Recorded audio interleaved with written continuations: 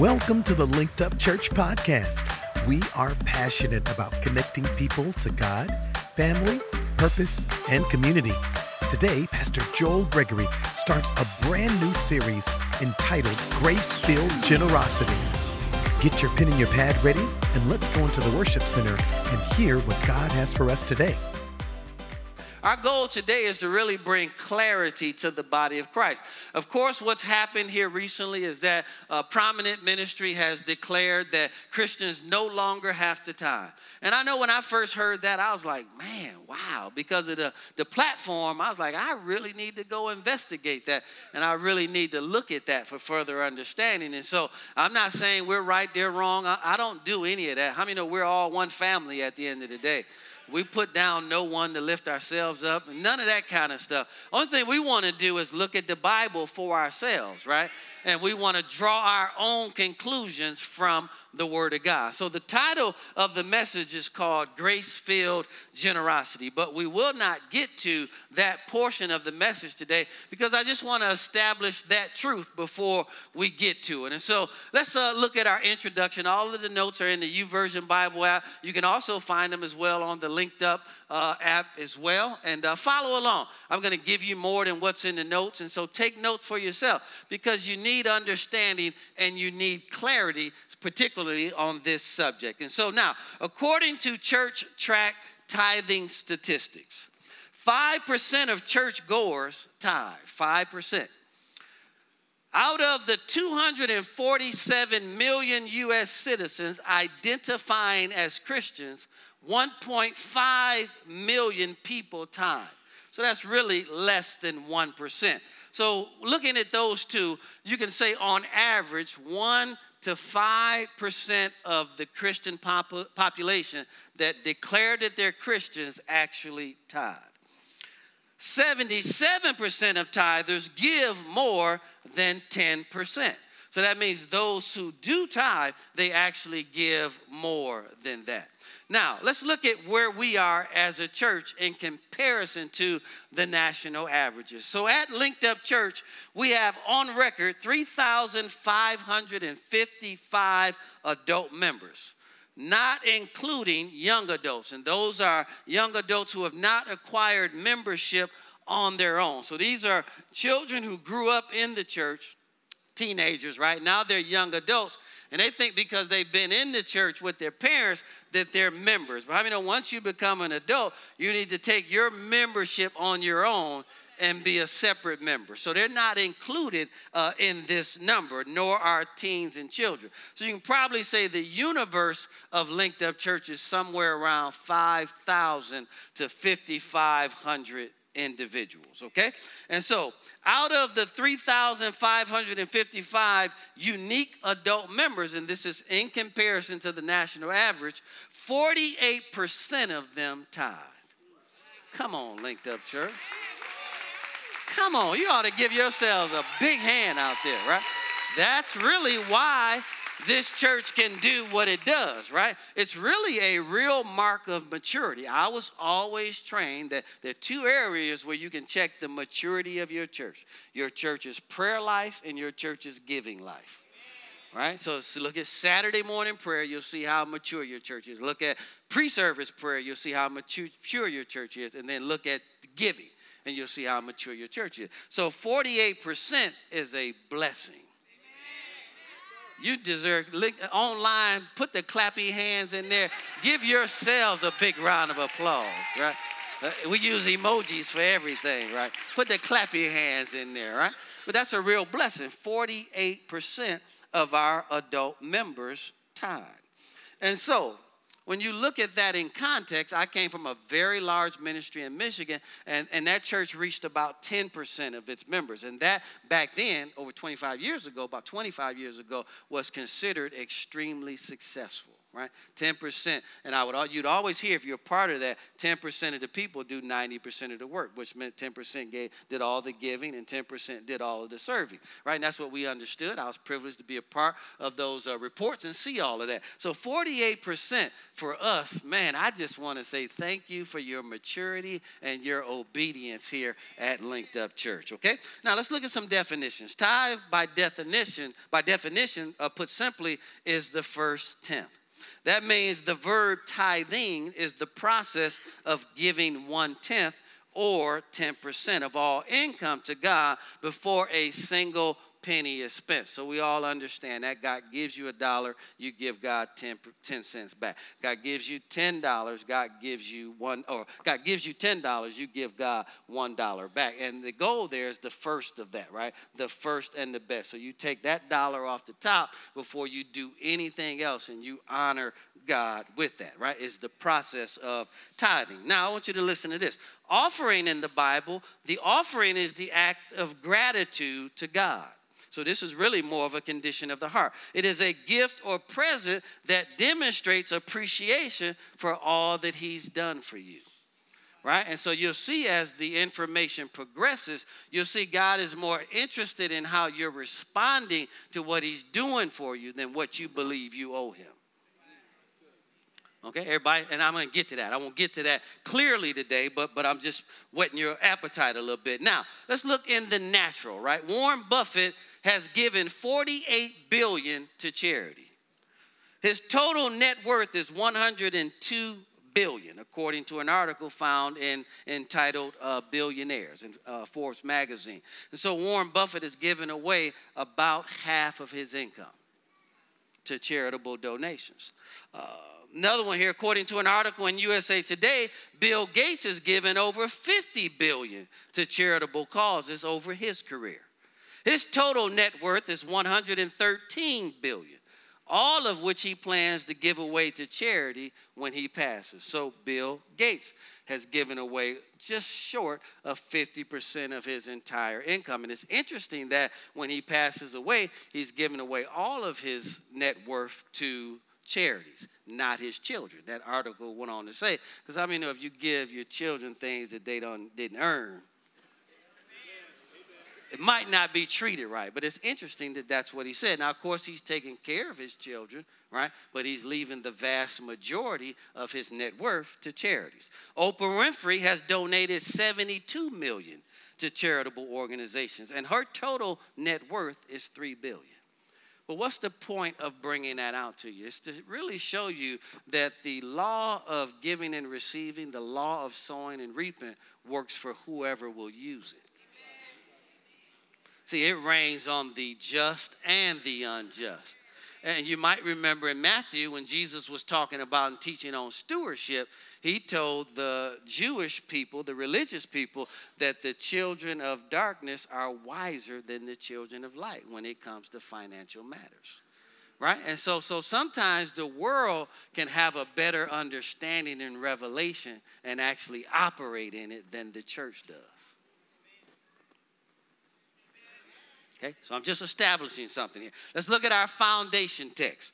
2 Corinthians chapter 8, verse 7. And again, we won't get to it today, but I just want to read it because it is the overall direction of the message. It says, you do well and you excel in every respect. And unstoppable faith, man, you can believe God for anything. And powerful preaching, nobody can preach like you. And revelation knowledge, God has revealed so much to you. In your passionate devotion, you don't miss your devotions with God. You get up every morning, spend your time in devotion and prayer. And in sharing the love we have shown you, your love walk is on point. But then notice what he says. So make sure that you also excel in grace-filled generosity. So what Paul is pointing out here to the church at Corinth, they did great in all these other areas, but they didn't do great in their generosity. Okay? And so that's really the direction overall. We won't get there today. Today what we want to look at is this information is out here, and it really sets a platform for us to build on with the remainder of the information. How many of y'all have heard that out there that the church no longer has to tithe? Raise your hand if you've heard that. I mean, it's spreading like wildfire. We've been like released from this, right? And so my job is to make sure that as a pastor, we look at the whole counsel of God. And so my dean in my Bible school was a earned PhD, very disciplined student of the Bible. And he said the way to form doctrine is you had to look at the whole counsel of God. So you had to see who God was before the law, during the law, and after the law, because God declared this about himself. He said, I am the Lord thy God, and I do not change, right? I'm the same yesterday, today, and forevermore. So what you're going to see is consistency with God. God doesn't change, right? And so the only thing God does from one testament to a New Testament is make it better. But he doesn't change who he was. He just made who he was in that Old Testament better for us in the New Testament. I'm going to show that to you today from the Word of God, okay? Are you all ready to follow along? All right, so now let's look at tithing before the law, during the law. Let's look at it in the book of Acts, and let's look at it in the New Testament, okay? Go with me to Genesis chapter 14, and we're going to read verses 18 through 20. But before we read verses 18 through 20, let's at least try to understand how we got there. So this was a time of war of the kings, and there were roughly about 5 kings who were in battle. And during this war, we know that Abram's brother and Lot, his nephew, they were in Sodom, and Sodom's king was a part of this war. And so during this war, Abram's brother and his nephew Lot got captured. And so one of the people got freed. They got away. They went and told Abram that his brother and his nephew had been captured. So Abram rallies up all of his troops, his best, his most choice soldiers, and they go out there and they kick butt. I think they defeated 3 kings at one time with their army. How many know you can't do that unless God is with you? Right? And so they recovered his brother and he recovered his nephew Lot, and they brought back all of the spoils. And let's pick up the story at verse 18. And this is before the law was ever given. Then Melchizedek, king of Salem, brought out bread and wine, for he was the priest of God Most High. And he blessed him, and he said, so Melchizedek blessed Abraham, and he said, blessed be Abram of God Most High, possessor of heaven and earth. And blessed be God Most High, who has delivered your enemies into your hands. So Melchizedek was acknowledging that it was God who had delivered Abraham. And I don't know if you realize it or not, the job that you have, God gave it to you. If God has ever delivered you, God did that for you. Hello, somebody. Whatever is good in your life, God is the one that did it for you. Can somebody just give God glory for that today, right? Everything good that you have came from God. And Melchizedek is acknowledging that. And then notice what Abram immediately does. Who has delivered your enemies into your hand. And it says, and he gave him a tithe of all. So all of the bounty and all of the inheritance that he brought back from the slaughter, the scripture says that Abram gave Melchizedek a tithe of all. So let's look at some of Abram's descendants. Let's look at his genealogy. Let's look at his family. Let's pick it up with Isaac. Let's look in Genesis chapter 26. This again is before the law was even given. And so, of course, we won't start at verse 12. We're going to read verses 12 and 13, but let's understand how we got there. So prior to that, in verses 1 through 10 or so, Isaac is in the land of Gerar, and there's a famine in that land, but all the provision is down in Egypt. And how many of you all know how we are, right? If it's lacking where we are racing to go to where the provision is, right? But God told Isaac not to go down to Egypt. God told him to stay in the land of Gerar and to sow and plant seed there, and I'll bless you there. And how many know obedience is better than sacrifice? Right? And so sometimes obedience is a real key to God really doing supernaturally what he wants to do in your life. It's no different than here. When we came here, this area was dilapidated. But God said, go buy that building over there in Powder Springs. I mean, we didn't know a $56 million development was coming up on the side of it. And you all don't know what's happening out in front of it. So there's a bigger development than that coming out in front of it. Now, if we didn't obey God, we would have missed out on all of this opportunity. And that's what's put us in position for what's getting ready to happen.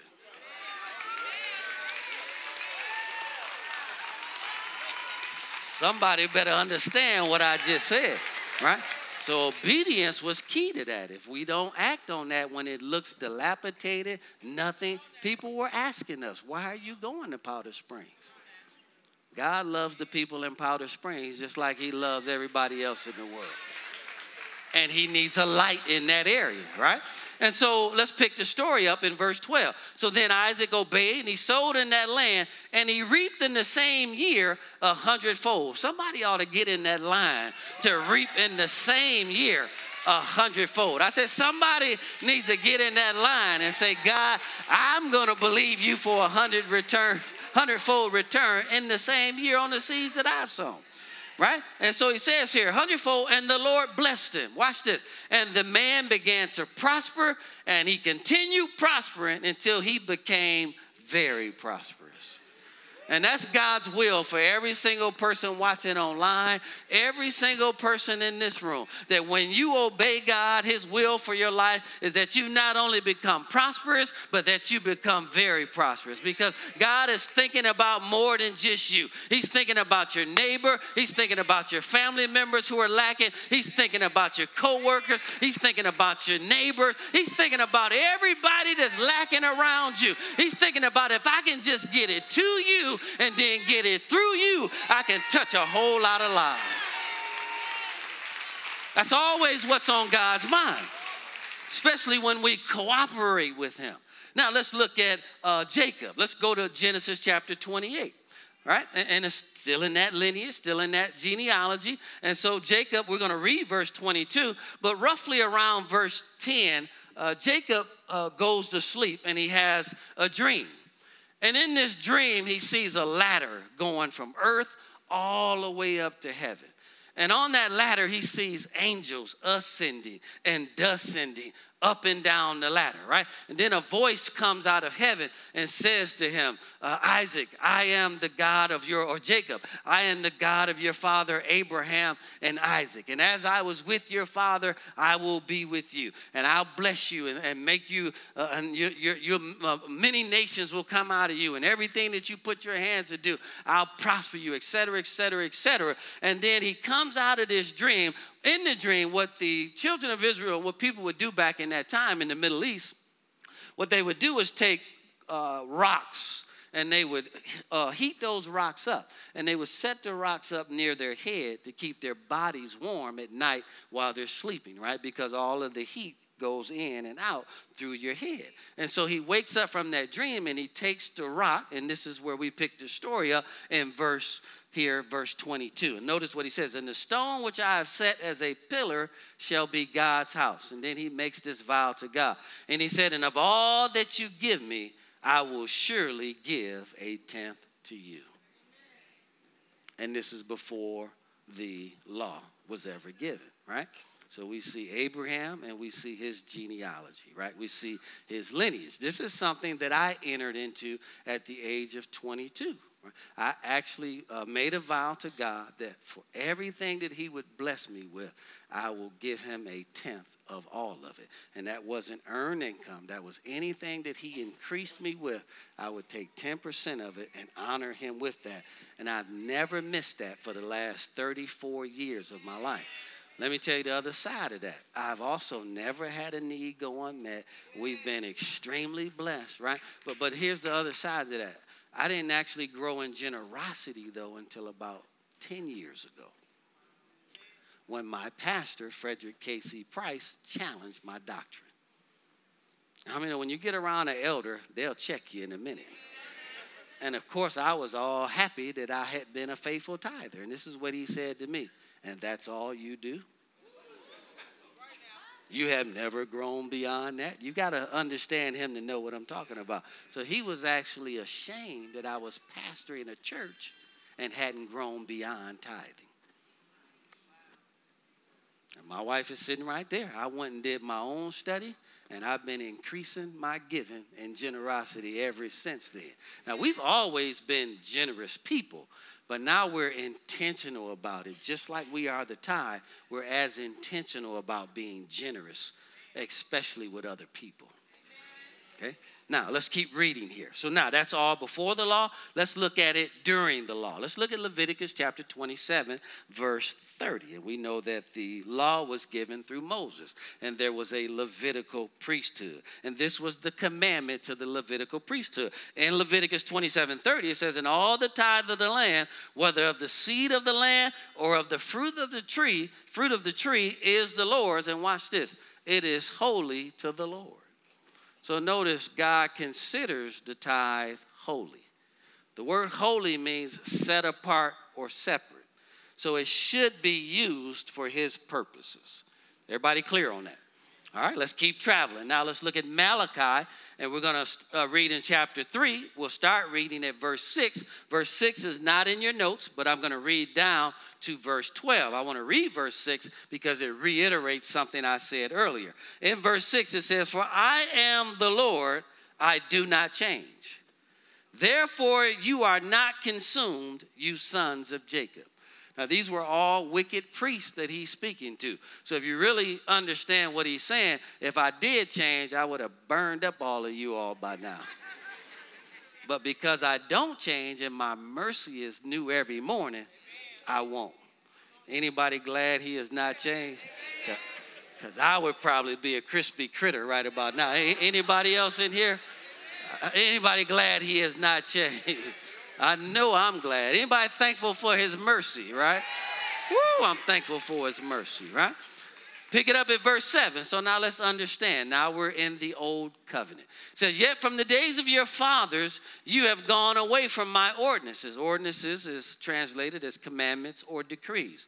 "And you have not kept them." Notice what he says. "Return to me, and I will return to you, says the Lord of hosts. But you said, in what way shall we return?" Verse 8, "Will a man rob God?" The word rob there means to defraud. So will a man defraud God? "Yet you have defrauded or robbed me." But you say, "In what way have we robbed you?" And God is very clear here. He said, "In tithes and offerings." Notice he didn't just say in tithes. What did he say? And offerings, right? We understand that offering here in the Hebrew is defined as a gift or a present. It's a sacrifice as a tribute, right? And so how many of y'all have ever received a gift from someone unexpectedly, and their reason for giving you the gift was to show you how much they appreciate you? How did that make you feel? That makes you feel good, right? Now, what if somebody owed you money and they just gave you back what they owed you? I would, the way people don't pay back today, I probably still would be like, man, praise God. Woo, glory, because I didn't expect to get this back, right? But what about when they pay you back and they give you something on top of that? Right? We were with our Ride Connected group on yesterday, riding our motorcycles. We rode down to Oxford, Alabama. And the lady, I guess we misunderstood each other on my order. And so I had ordered some whiting, and I wanted to go old school, some whiting fish. And where I come from, you put that on some bread. Come on, somebody. Oh, then you ask for that Frank's Louisiana hot sauce. Come on, do I have any Frank's Louisiana hot sauce? Boy, you douse the fish in that hot sauce, and you bend that bread up. Come on, somebody. Oh, and you eat it like a sandwich, boy. So it's just a good fish sandwich, right? And so somehow that got confused, right? And so she brought hush puppies. Now, hush puppies and whiting, okay, all right. Maybe as a side, but, I want to make a sandwich out of it. So I asked her if she would bring me 2 pieces, just bring me 2 pieces of bread. So she went to the table. Hey, y'all heard him say to me what he wanted, right? She attitude, right? So how many of you know the best way to change an attitude is to be generous? So when she walked back by, I gave her a 20. I said, don't worry, I'm going to take care of you real good. Just do what I'm asking right here. Right? She said, oh, I can buy a whole loaf of bread with this. Right? Not only did she bring those 2 slices, when she saw I was finished with those, she brought back another 2 slices. Right? And then I still gave her a great tip at the end. Now, how many of y'all know that was much greater for her than just me paying for the bill? Which one do you think she got the most out of? The generosity, right? Okay, everybody clear. So now let's keep going. So he said in tithes and offerings. And we're going to get to the offering part. That's the majority of the message as we continue. Today we just want to establish, did God do away with tithes today? So he says in tithes and offerings, he says, you are cursed with a curse in verse 9. So let me be clear. God does not curse anyone. Never, right? If you read Deuteronomy chapter 28, there are curses and blessings that are in the earth. The curses are activated by disobedience. The blessings are activated by obedience. But God doesn't put curses on us, right? We activate those by disobedience, just like we activate blessings through our obedience. So he says, you are cursed with a curse. And so all he's simply saying here is when you defraud God, you end up defrauding yourself. For you have robbed me, even this whole nation. See, the people can't be blessed. All the people can't be blessed when the church doesn't do its part. Right? And you've robbed this whole nation. He says, bring ye all the tithes into the storehouse, temporal treasure house, that there may be food or meat or provision in my house. And then God says, it's the only place in the Bible where God says this. And God says, and try me now in this. And the word try means to prove me. Now, if you come from where I come from and somebody says to you, try me. Try me if you want to. Anybody come from where I come from? That's when the whole conversation has changed now, right? It went from a casual, cordial conversation to try me. And you step towards somebody, right? Try me. All God is saying, try me. Prove me. And this is what he said. And see, watch what he says here. It's going to bless you real good here. He says, prove me in this. Try me in this. And look at what he says here. He says, and see if I don't do what? Open up the windows. Open up. Open for you. Open for you. Open for you. That means God's going to do something for you. Open for you the windows. See, there's some windows that have been closed to you that your obedience can open up. And for some of you all, it's not one window, it's multiple windows that God has been trying to open up for you. He's just waiting on your obedience.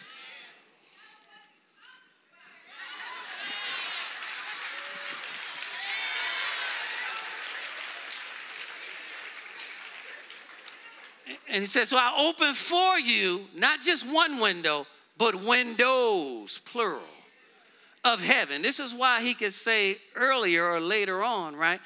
This is why he can say, basically, when you deposit, right, it's sowing and putting it into heaven, right? And how many know you can make a withdrawal when you deposit something into heaven? How many know God will put you in a position where you can make a withdrawal on that? So what he's telling you is when you put something in, I can open something up and pour you out more opportunities than you could have ever created on your own. Everybody clear on that? All right, let's keep going here. It says, bring that all in, right? And I'll not open you the windows of heaven and pour you out such a blessing, right? Such a blessing or prosperity here that there won't be room enough to receive it. Blessing here is singular, and it does in the Hebrew mean prosperity. But how many know it also means an empowerment? So in a lot of ways, what God is saying here, I'm not just going to drop stuff out of heaven for you. I'm going to put something on you that enables you to excel far beyond what you could do on your own. And we understand this in both realms, right? How many of y'all know if a person lived in Detroit and everything went wrong in Detroit, right? So they want to move to a new city with a fresh start. So then they move to Atlanta, get to Atlanta, and all the stuff that happened in Detroit is now happening in Atlanta. So then they say, well, Atlanta, it ain't happening in Atlanta. It's dried up. I'm getting ready to move to Houston. Then they moved to Houston and got the same problems with the opposite sex, same problems in life, same problem. How many know it's something on that person? Because they are the constant in every city that they lived in. But how many know the opposite of that can be true too? Person can grow up in Detroit and everything is working. Come on, move to Atlanta, and everything is working in Atlanta. Then be led to move to Houston. Everything's working in Houston. How many know that's because something's on that person? There's an enablement and a blessing on that person that is causing them to prosper.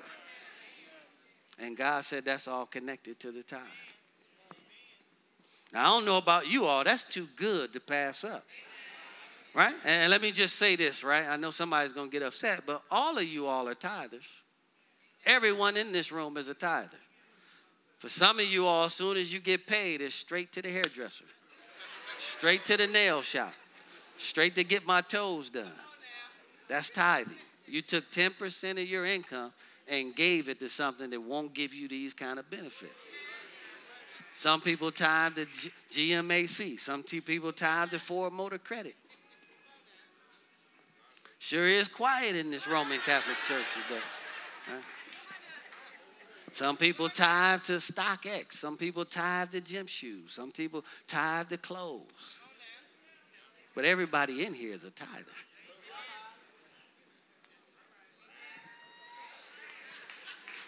I feel like Satan is upset. Can we just give God can we give God a real good praise in this place today? Come on, somebody celebrate God. Hallelujah. Everybody tithes. Let's not act like we don't. Not for anybody in this room, but some tied to the weed man.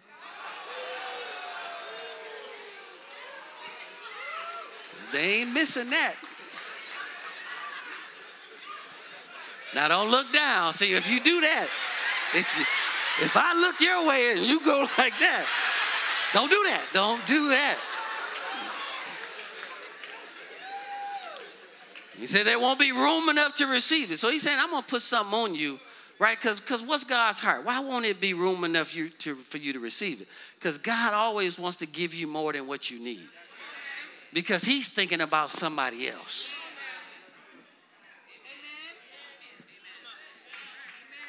He always, and you're going to see this later on in today's message, God always wants to give you more than what you need so that he can use you to be a blessing to somebody that's less fortunate than you. And then draw them to him because of your generosity. Okay, let's keep reading here, right? He says, and I will rebuke, that word rebuke there means to reprove, notice, the devourer, one individual. And that's Satan. Satan's occupation is to kill, steal, and destroy, right? But notice one greater than him said, I'll take care of him for you. I'll rebuke the devourer for your sake. So that means whatever he tries to stop from working in your life, God reproves him and rebukes him and gets him off of it, right? It's no different, folks, than the pandemic. 3 years of that, right? But Linked Up Church never closed. We kept working in this office. Come on, somebody. We gave God glory. And what God did was lifted us right up over the pandemic, caused us to sail right beyond it. Come on, somebody. Nobody died in this place. Hello, somebody. None of our employees, none of that happened. No babies, none of that. And Linked Up Church lost nothing for the entire 3 years. You know why? Because God came in there and rebuked the devourer for our sake. Somebody ought to thank God that he's been rebuking him for your sake. Come on, that's the reason you still have a job today. Come on, whatever you have that's good is because God has been keeping that monkey off of your back. Come on, somebody, and blessing you and moving you forward when you deserved it and even when you didn't deserve it. God was still blessing you. Somebody ought to give him glory for that. Come on, I said somebody ought to give him glory for that. So simply what he's saying here, anything that will destroy, even when it manifests as a locust or a caterpillar, Satan is the one that's still behind it. See, in an agricultural society, how many know caterpillars and locusts destroy the agriculture? So if you look that up, you'll see that's what the destroyer is defined as. But how many of y'all know who's behind that? And God said, I'll take care of and destroy whatever's trying to destroy you. Man, that's a promise too good to pass up, right? Nor shall your vine fail to bear fruit for you in the field, says the Lord of hosts, and all nations will call you blessed, For you will be a delightsome land, says the Lord of hosts. All people will call you blessed. Now that word blessed there means in the Hebrew to be straight. Now, again, if you come from where I come from and somebody asked you how you doing and you said, I'm straight, that means I'm good. Right? It also means to be level. See, we think we make up all of these words. But God said, not only am I going to keep you straight, I'm going to level you up.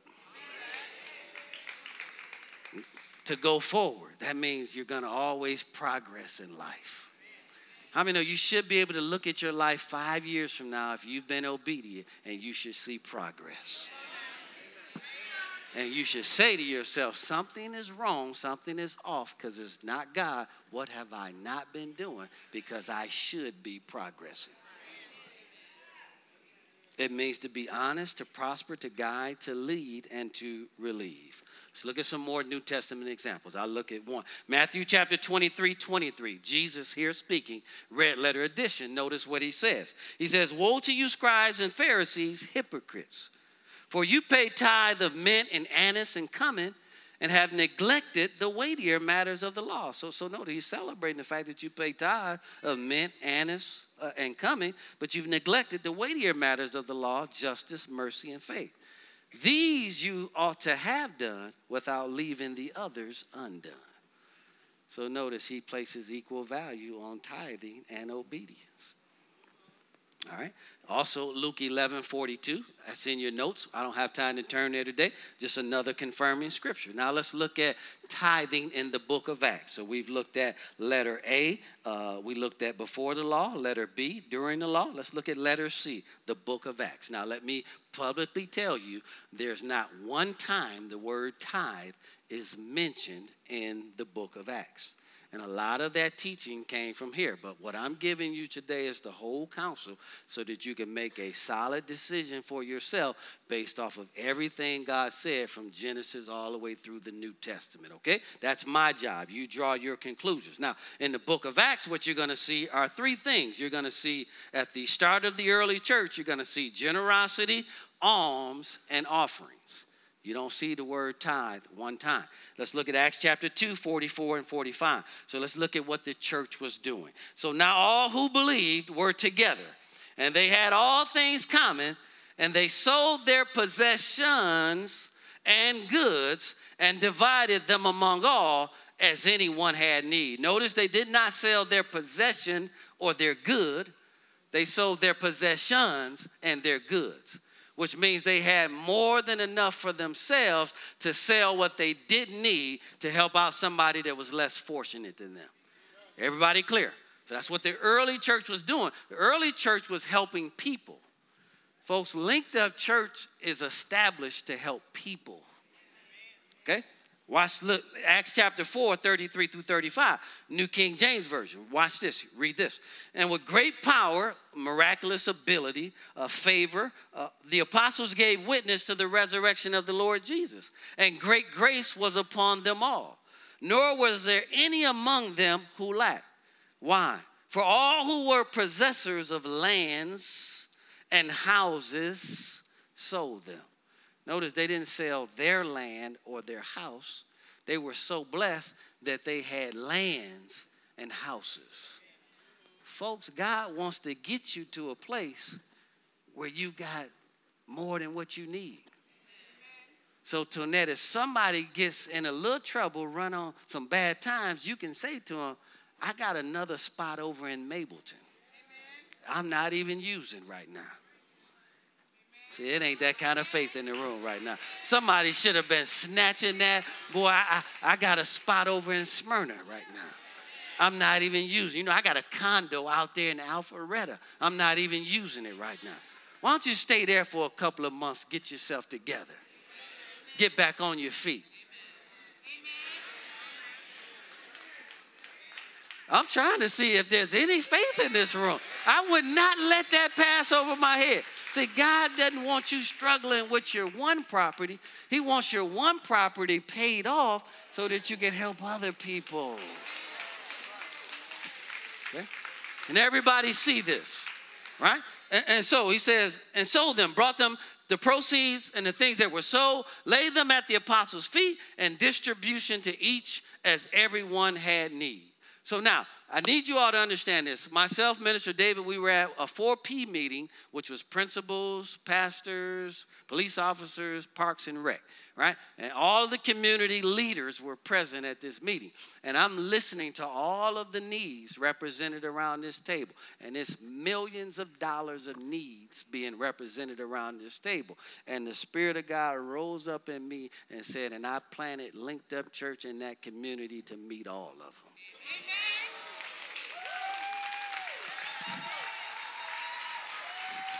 Let me try this side of the room. The needs were vast.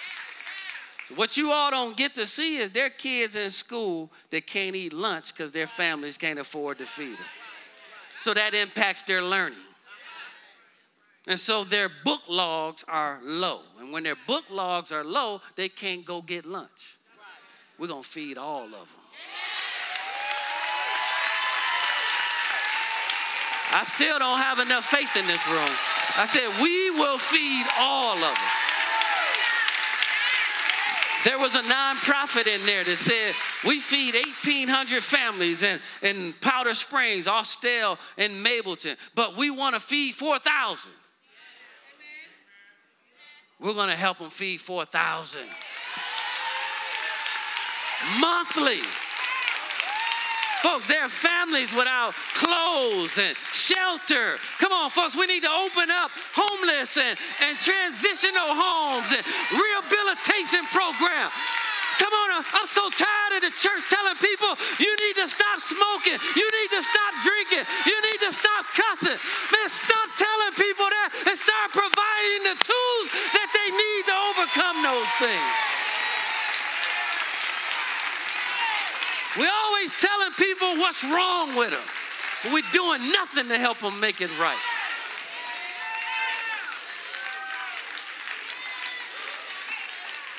Then Paul here at the end of his life, in Acts chapter 24, all he wants to do, Acts 24:17, he says, now after many years, I came to bring alms and offerings to my people.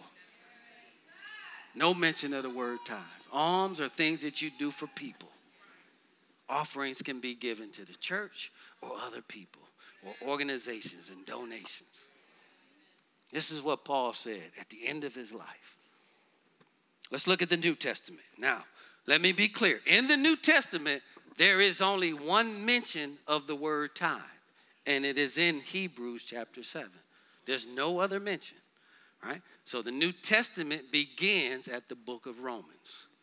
So you don't see the word tithe anywhere but this one chapter. But in this one chapter, it deals with the subject from before the law, during the law, and after the law. Let's read it. Hebrews chapter 7, verses 1 through 8. It says, for this Melchizedek, king of Salem, priest of the Most High God, who met Abraham returning from the slaughter of the kings that we read back in Genesis, and blessed him, to whom also Abraham gave a 10th part of all, first being translated king of righteousness, and then also king of Salem, meaning king of peace.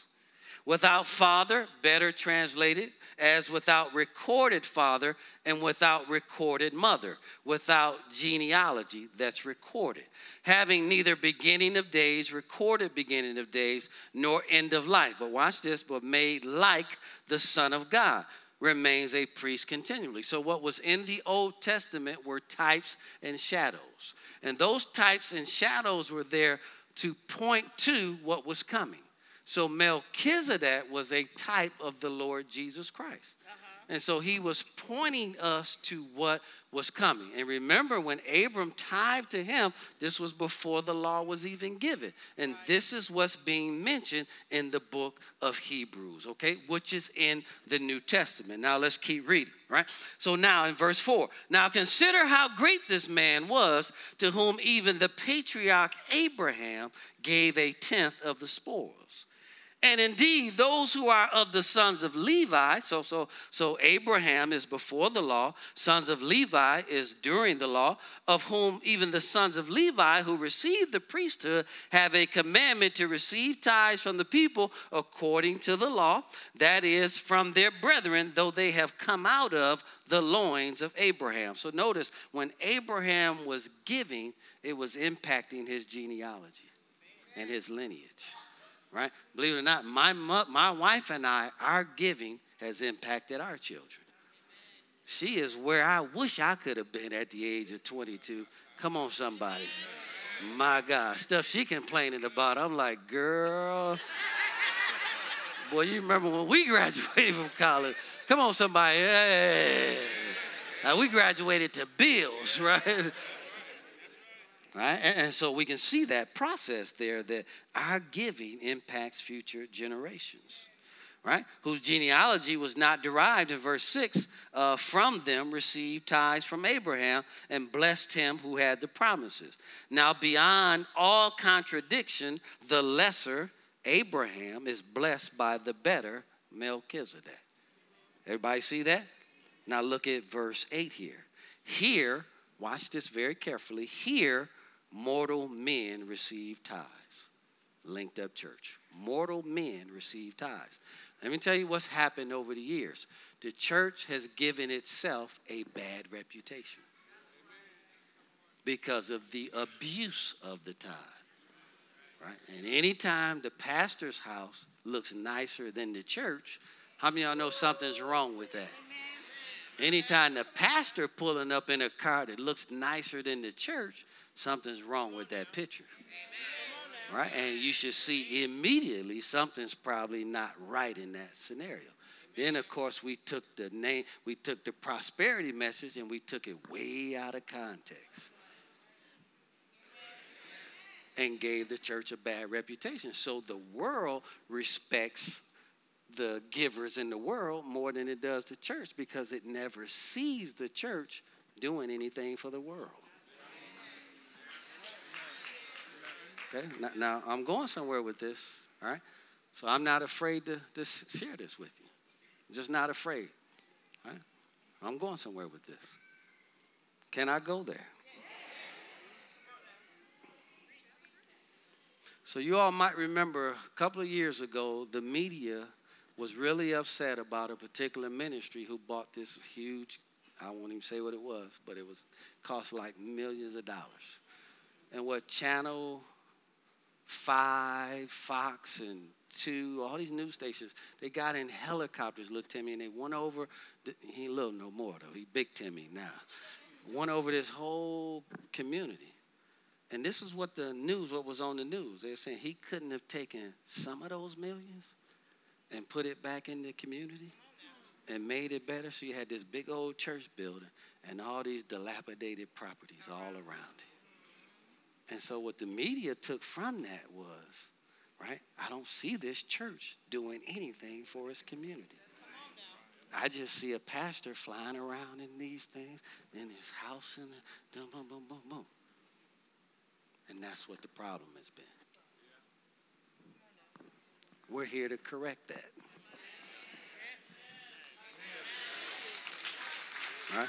And give God a church that does more for its community. Listen to me, I'm out here now, than any other church in the history of the world.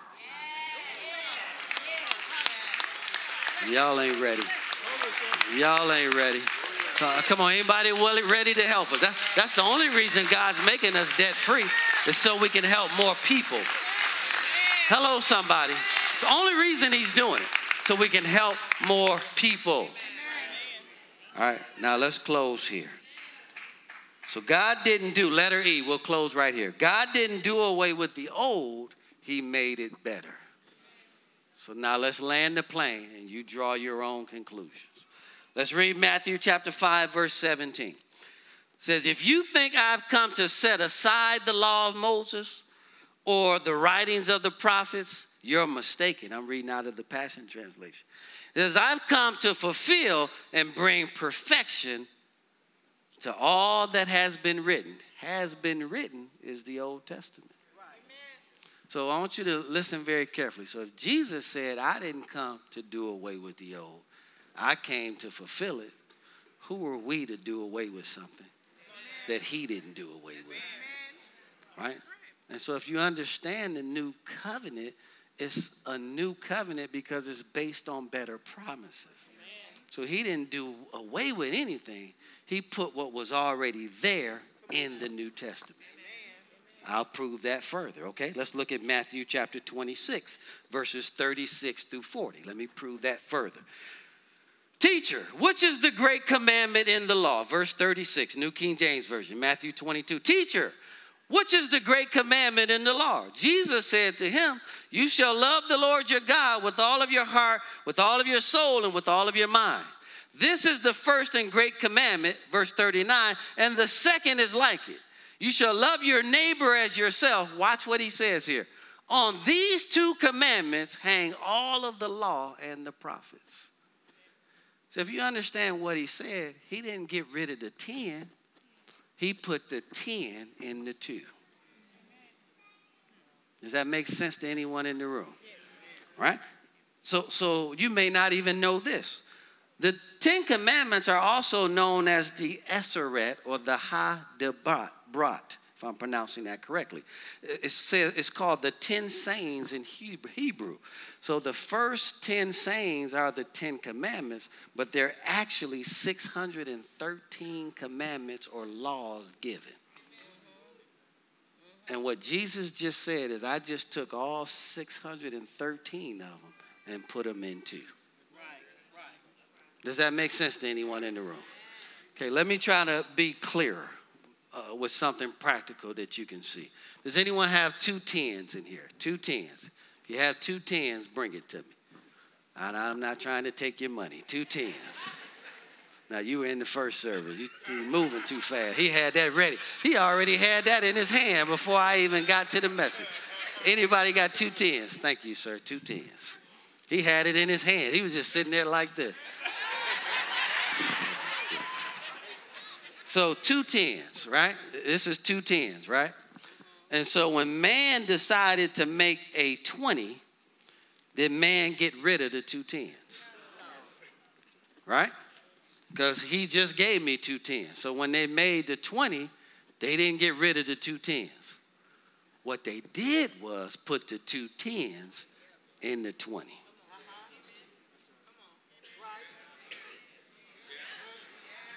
But they didn't do away with the 2 10s. They just made the 2 10s better. Now it's less money, less paper I have to carry in my pocket and still hold the same value. The 1 holds the value of the 2. Right? Take you even further. When our kids were small, we would mess with them. I shouldn't even tell you this. And when our kids were small, we would mess with them. And we put $21 bills right there and $1.50.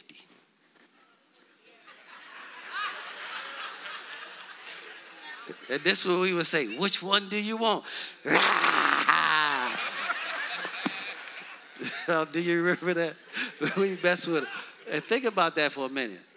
There was more bills laid out on the floor, but the 50 had more value. Now, come on up here and get this. And I'm going to let you keep this 20 too. All right. Won't he do it?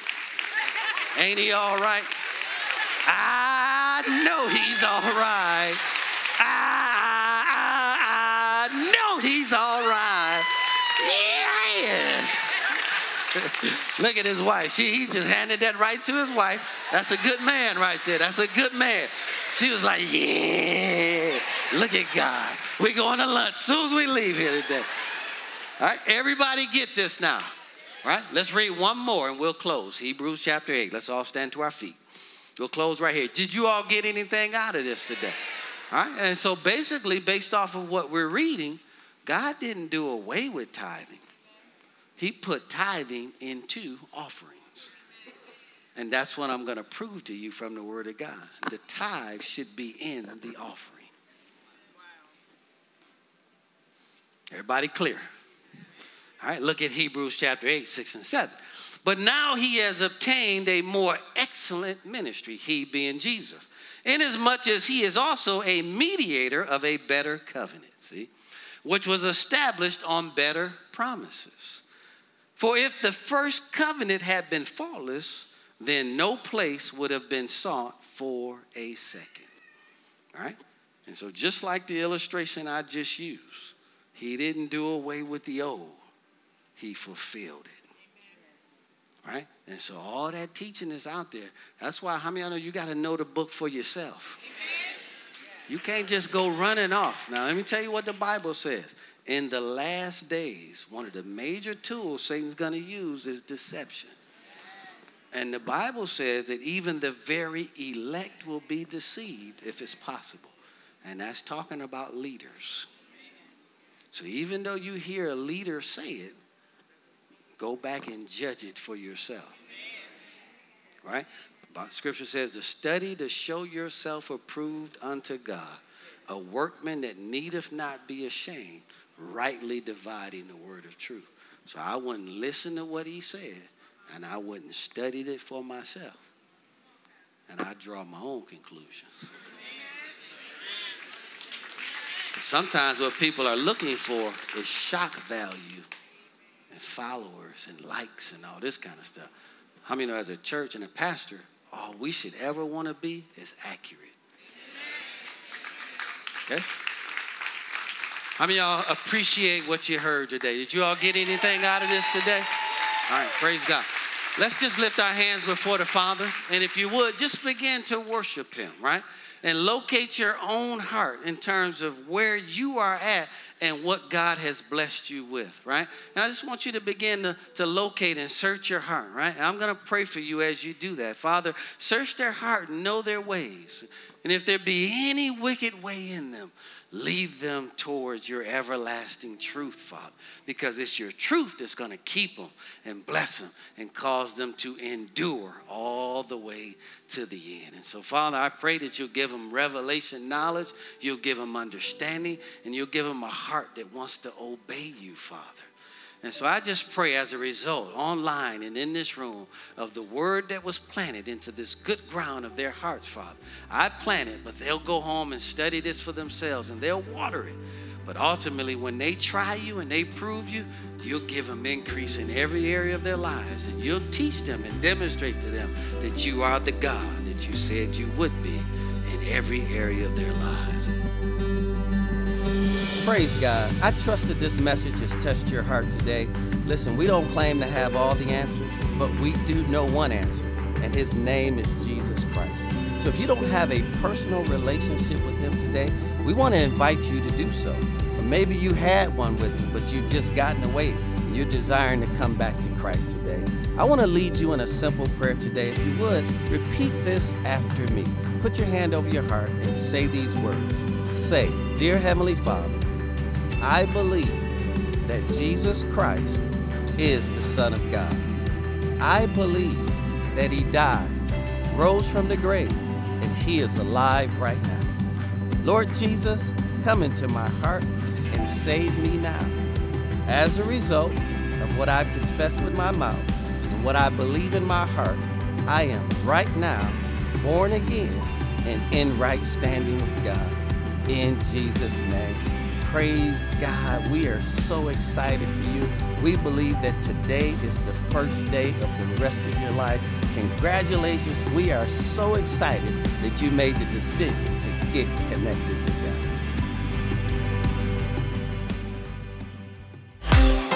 Thank you for listening today. If this message encouraged or inspired you in any way, please subscribe to us on your favorite podcast app and leave a review too. For past messages, updates, and more, please visit us at linkedupchurch.com or download the Linked Up Church app. You can also watch live services, view past messages, and see our dynamic content for children, youth, and teens on our Facebook and YouTube pages. Follow us on Instagram and Facebook at Linked Up Church. And if you would like to support more of what we're doing, you can give online at linkedupchurch.com or text Get Connected to 94000. Thanks again for listening. Have an amazing week, and we look forward to connecting with you.